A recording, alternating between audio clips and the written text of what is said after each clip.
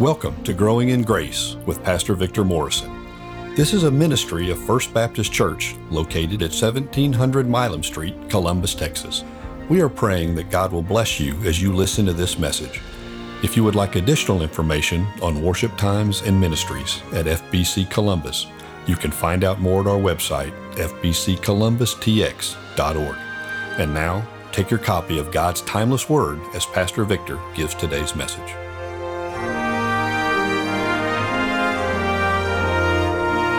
Let us also keep in step with the Spirit.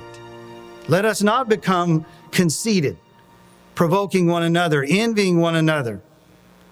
Brothers, if anyone is caught in any transgression, you who are spiritual should restore him in a spirit of gentleness. Keep watch on yourself, lest you too be tempted. Bear one another's burdens, and so fulfill the law of Christ. For if anyone thinks he's something, when he's nothing, he deceives himself. But let each one test his own work, and then his reason to boast will be in himself alone and not in his neighbor. For each will have to bear his own load. Let the one who is taught the word share all good things with the one who teaches. Let's go to the Father in prayer. Would you pray with me? Lord, we're hungry. Spiritually, we hunger for the Word of God. And so, Lord, as your under shepherd, I'm just trying to bring the flock to where the good grass is. And so, Lord, I pray that you would feed the body of Christ. We want to be healthy as we go through 2022. Healthy in our relationship with you and healthy in our relationship with one another. It's going to make a big impact in this community as we love one another. And so I pray that people that are in Columbus and Colorado County, people that come through this county, that when they come among us, they would say they are disciples of Jesus Christ because of the way they relate to one another. Bless us as we look into this passage. Feed us, O Lord, in Jesus' name we pray. Amen. Thank you. You may be seated. Did you catch when it says in that very first verse, if we live by the Spirit, let us also keep in step with the Spirit. Keep in step with the Spirit. I want to give you 6 important steps. If the Holy Spirit is really leading my life, really leading your life, then there are 6 steps that are mentioned here in these verses that I believe we need to be careful we're taking. One step we should take each day relates to connectivity with the Spirit. You know, I believe that our vertical relationship with God through Christ can and should empower and improve our horizontal relationships with our friends, with our church, with our families, with our neighbors, and so forth. And so that's why I want us to look at this first verse, connectivity with the Holy Spirit. Before we get started, it's a little bit dark, and so I'm going to ask Josh if he would you come and turn on this lamp that I brought from the house today? I thought it might be a little dark, and I might not be able to see, so if you would turn it on for me, sir. Thank you. Appreciate that. Here's the thing, and why did I do that? Because I want to illustrate what this verse says. Look at the verse carefully. If we live by the Spirit, let us also keep in step with the Spirit. See, I believe there's 2 things about the connectivity of your life and my life every day with the Holy Spirit. The first one is we got to stay plugged in. You know, the Bible says that each one of us, we're a temple of the Holy Spirit. Power's in the house, right? We saw these lights were on. But just because power is available in your life doesn't mean you're plugging in each day. That's why we're told to be continually being filled with the Holy Spirit. It's so important that every day you and I meet with God and say, Lord, I'm going to need your power today. Because in the flesh, I don't have any power or any strength. I don't have joy. I don't have all the fruit of the Holy Spirit so that others will be blessed as I go to work today. I'm going to need your power. So what I'm saying is, just like we saw with the plug-in, you're going to have to plug into the source of power. Even though it's available to you as a born-again believer, you're still going to have to every day say, Lord, I want to plug in today. I don't want to assume anything. The origin of our life in Christ, just like Jesus said, He's the vine. We're just branches. We do not have life apart from God. So every day we have to reconnect and say, Lord, I'm going to need your life to be flowing through me. And the way the Lord does that is through the indwelling Holy Spirit that He's placed within us.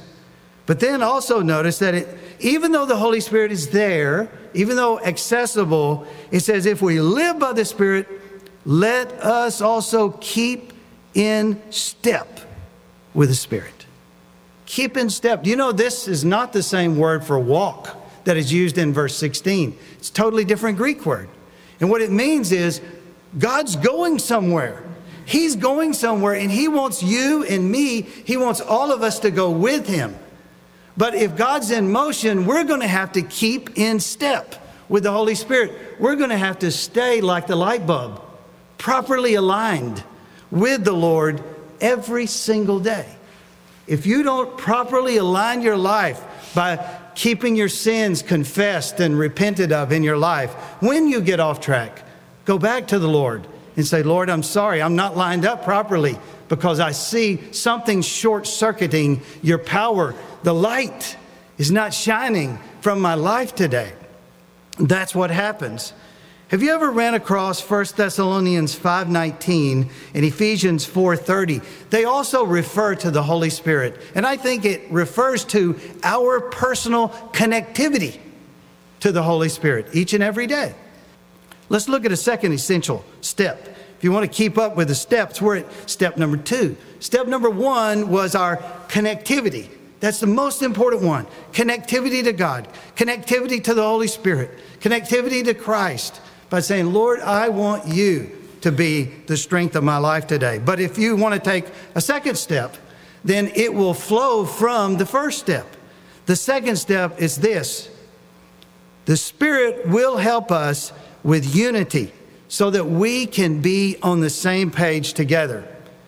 Do you know that those that are on your pew, those that are in this room, those when we dismiss and we go down the hall or in the Family Life Center for Sunday school and Bible study, you want me to tell you what's going on in some people's lives?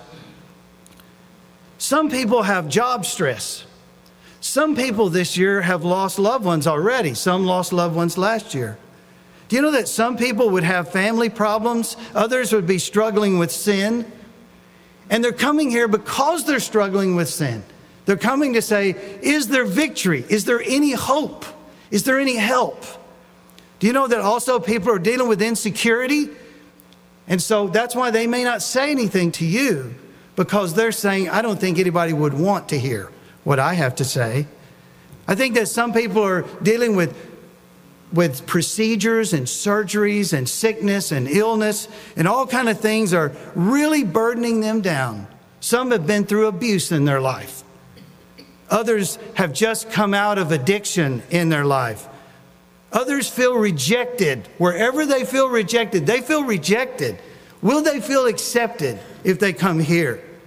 Some feel discouraged. Will they come to church and feel more discouraged, or will they feel encouraged because they were with God's people? You see, unity can make all the difference in that right there. Have you ever heard this illustration? A long time ago, he was my pastor at Travis Avenue Baptist Church in Fort Worth, Texas. His name was Joel Gregory. He was also a preaching professor at Southwestern Seminary for a while. But Dr. Joel Gregory, back in the day, was preaching about unity across the Southern Baptist Convention, among all the churches, so many churches across this country. And so he gave this illustration of a castle over in Ireland. The castle belonged to a family called the Castlereagh. The Castlereagh. The castle itself was okay, but the peasants all around the castle were pillaging the walls, the stones. They were really nice stones. And so whenever the last surviving heir of that Castlereagh family, his name was Lord Londonderry, whenever he noticed how they were pillaging these walls around the castle, he said, I'll not have it. He said, I'm going to hire someone to build a 6-foot wall all the way around this beautiful castle. So he was gone. It took a number of months, but finally it was completed. He came and talked to the foreman, and he said, I like the walls. You did a good job. They look really nice, really fine stones. He said, thank you so much. They walked through the gate. He was shocked. Lord Londonderry said, where's the castle? And the guy said, why should I go across Ireland looking for stones when the finest stones in all of Ireland were right here at the castle? I just used the stones from the castle to build a wall. You know, sometimes, isn't it that we're trying to build a fence, but in the process, we can lose everything. You know, in their opposition to false doctrine, in their opposition to the works of the flesh, it was possible that these Galatian disciples and believers were wounding one another, and they were hurting one another with living in the flesh. Wouldn't you say that one of the most tragic realities of war is what they term friendly fire? When it's like nobody intended that to happen, but one army, one team shoots another team member. It's sad when that happens. I see this as being something related when he says, let us not become conceited, provoking one another. It means being combative. It means being critical. It means trying to start something, provoking one another, envying one another. See what he's saying here is he's going back over what he's already covered. Resist the flesh. The flesh has been crucified in Christ. Christ should be on the throne in our hearts and in our lives. We should not allow the flesh to come back and in charge, because if he is allowed to get back in charge of a Christian's life, you know what kind of Christian that we will become? Self-centered. We'll become self-focused. We'll become self-absorbed, self-satisfying. Those three terms that are mentioned there, that's what he's talking about. Someone who is all about self. And when you get a nation all about self, when you get a church all about self, when you get a marriage that's all about self, I'm telling you, it's not going to work. And the Lord knows that, so we have to resist the flesh. Keep walking with the Spirit. The Spirit will help you in that struggle against the flesh. But what if someone falls? Look at verse 1 carefully. If someone falls, we don't say, that's all right, gather around, let's all stomp on them. Let's all hurt them and beat them. We'll teach them a lesson. That's not what I see biblically here. Brothers, if anyone is caught in any transgression, you who are spiritual, you who are still filled with God's Spirit, you who are directed by God's Spirit, you who have the fruit of the Spirit, here's what he says, you should restore him. Notice restoration is the goal. Restore him how? In a spirit of gentleness, but also keep watch on yourself, lest you too be tempted. Wow, this is amazing. So resist the flesh and restore the fallen. And when you restore the fallen, you say, okay, I need to stay focused on God. I need to stay filled of God's Spirit. I need to keep my eyes on Christ, and I need to be gentle. And I also need to be cautious, because it could happen to me. But also notice, if we're going to have unity in the Spirit, we must also reinforce the faint. Just like I mentioned earlier, the people in this church family are real. These people have brokenness in their lives. They have burdens in their lives. And so listen to what the Word of God says. Those who are filled with God's Spirit, those who are led by God's Spirit, those who are keeping in step with God's Spirit, it says, bear one another's burdens and so fulfill the law of Christ. Bear one another's burdens. That's what church should be like, where we reinforce the faint. That word burden there is like a heavy weight. And so we're supposed to keep on bearing. It's present tense. It never ends, because people are always going to have burdens. Did you notice plural there? Most of the people around you, in let's say just a circumference of 10 feet or so around you, they've got multiple burdens on their hearts. And that's why when they come to church, we should take them by the hand. We should say, I'm glad you're here. We should say, man, is there any way I could pray for you? You know, Sunday school classes are a great way to take it to the next level of depth. To say, you know what, I want to be a part of caring about other people. But that's going to cause us to have to take a third step. There's unity in the Spirit and connectivity with the Spirit, but there's also humility through the Spirit. If someone is truly walking in step with the Holy Spirit, will they be prideful or will they be humble in their relationship with others? When I was at Southwestern, one of my professors was Dr. Curtis Vaughn. He was a New Testament professor. And he pointed out that in this verse 3, for if anyone thinks he's something when he's nothing, he deceives himself. I didn't realize this because I know that deceives is used in other places in the Bible, right? But this is a very unique word, deceives himself. It's self-deception. And here's what he wrote about it. He said, deceives himself is nowhere else used in the whole New Testament.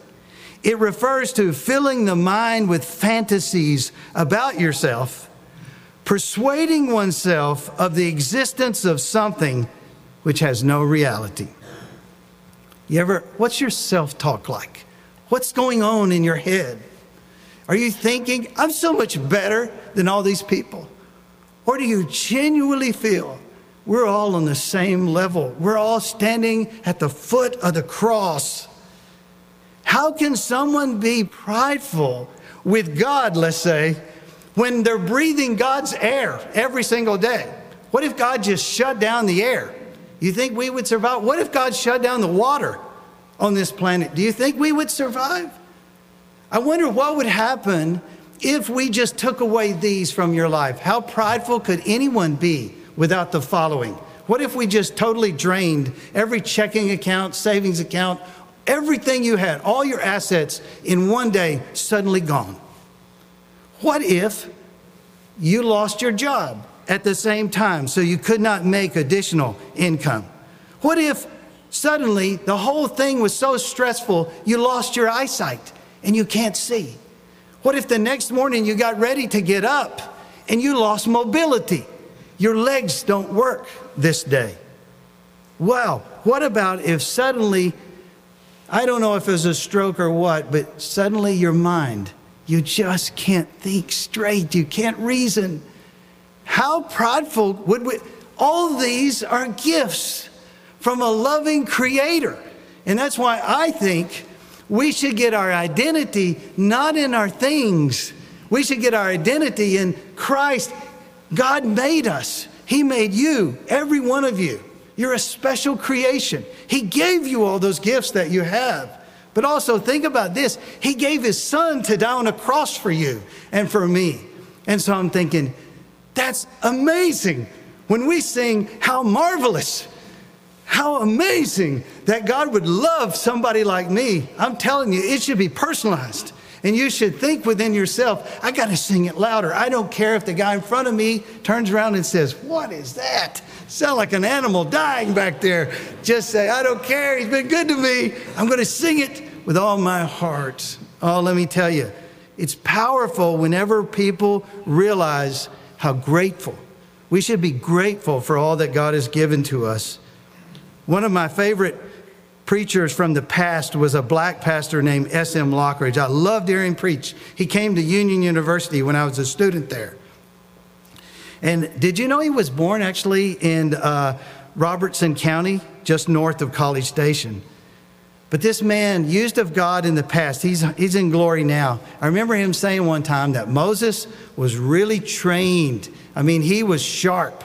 He was raised in Egypt, with the nicest family, had everything. But Moses needed to study to get his B.N. degree. His B.N. degree, not a Bachelor of Nursing. He needed to get his B.Nothing degree. And so even though he had all that stuff going for him, he still needed to learn, without God, I'm nothing, nothing. Do you ever feel like you're really something apart from God, apart from Christ? We should say, oh Lord, you're the one who's given me all that I have. Wow.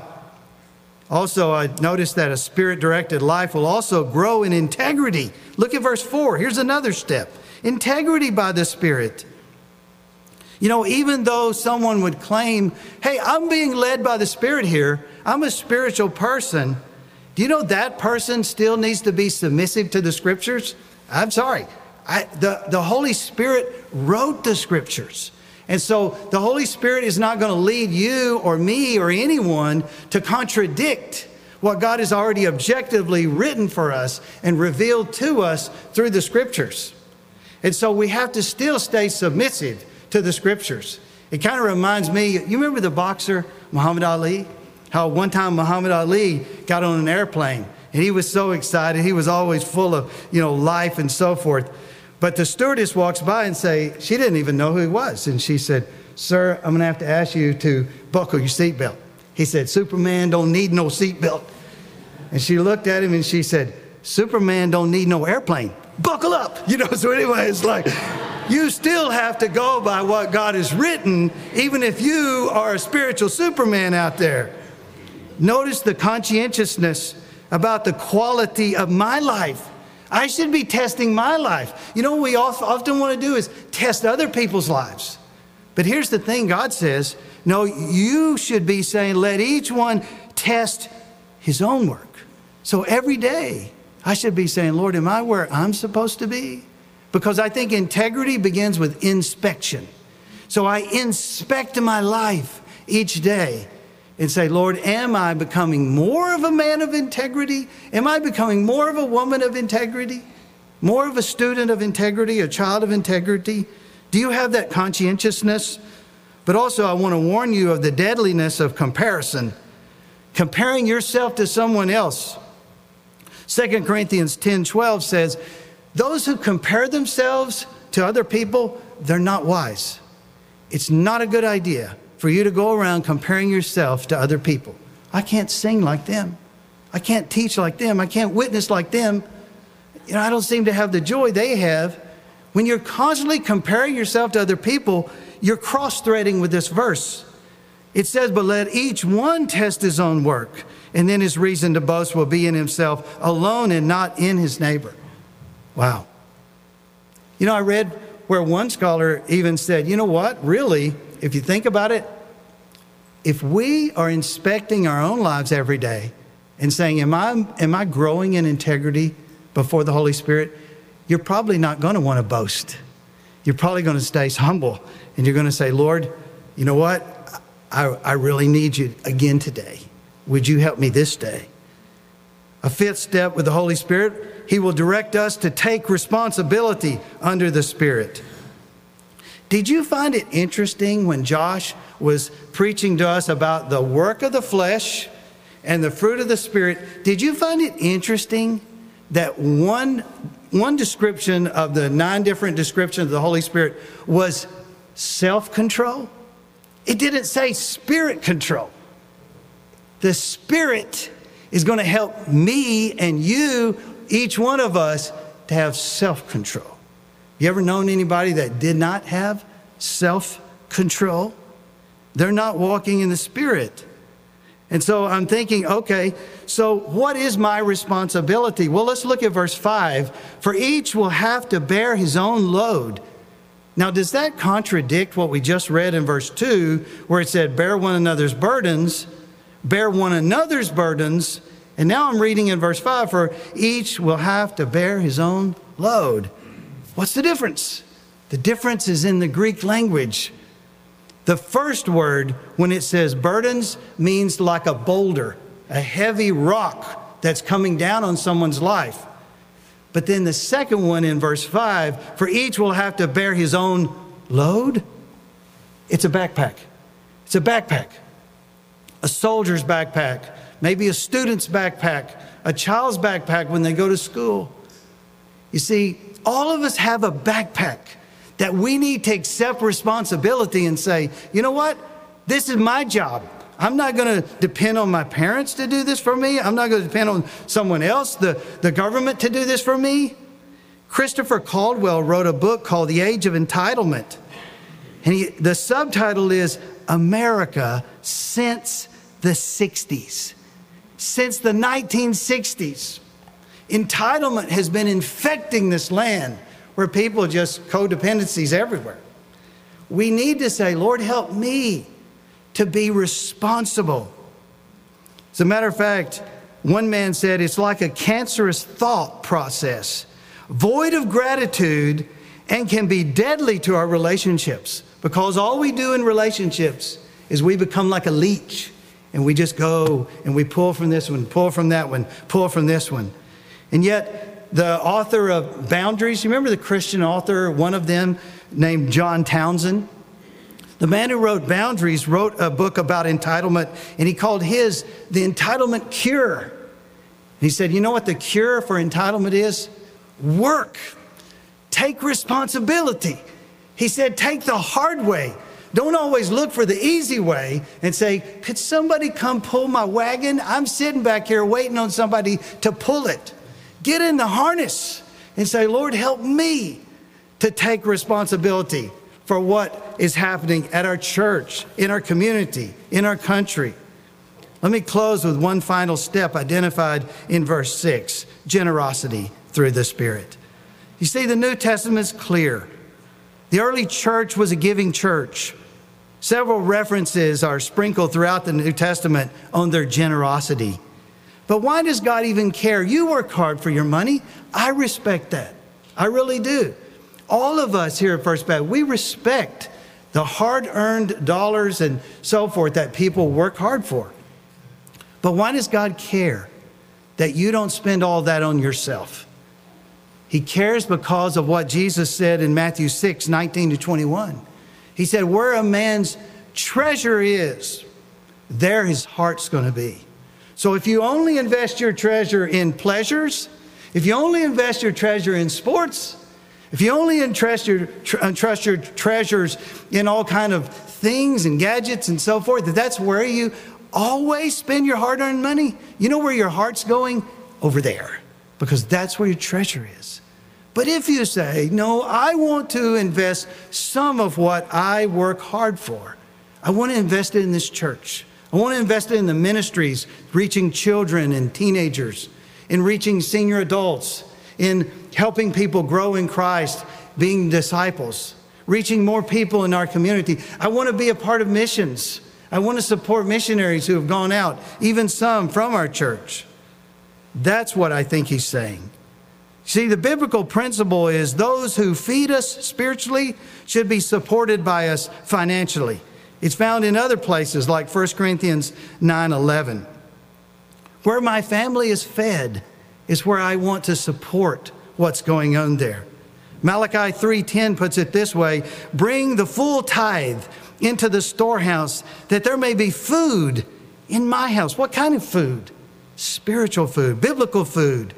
And thereby put me to the test, God says, if I will not open the windows of heaven for you and pour out a blessing until there's no more need.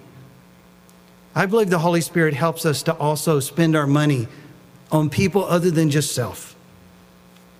You see, an early glimpse of the Galatian, this is the book of Galatians, right? An early glimpse of the Galatian Christians and disciples. They were walking together by the Spirit. You can see it in places like Acts 14, 21, 22, and 23. What were they doing? Well, they're just sharing the gospel. They're making disciples. They're strengthening others, encouraging others, gathering in churches. They're praying. They're fasting. And it's interesting that this letter was written after that quote that is up there from Acts 14, 21 to 23. And what he's trying to say is keep walking in the Holy Spirit. Don't stop. Here's the next level. Are you taking the steps that we talked about this morning? Are you staying connected with the Holy Spirit? Are you working toward unity in the Spirit among the body of Christ? What about humility? Are you characterized by humility or more like arrogance? What about integrity? Are you growing in integrity? What about acceptance of responsibility? Or you say, I'm just looking for another free ride. What about generosity? Are you willing to help others who need to be ministered to in Christ?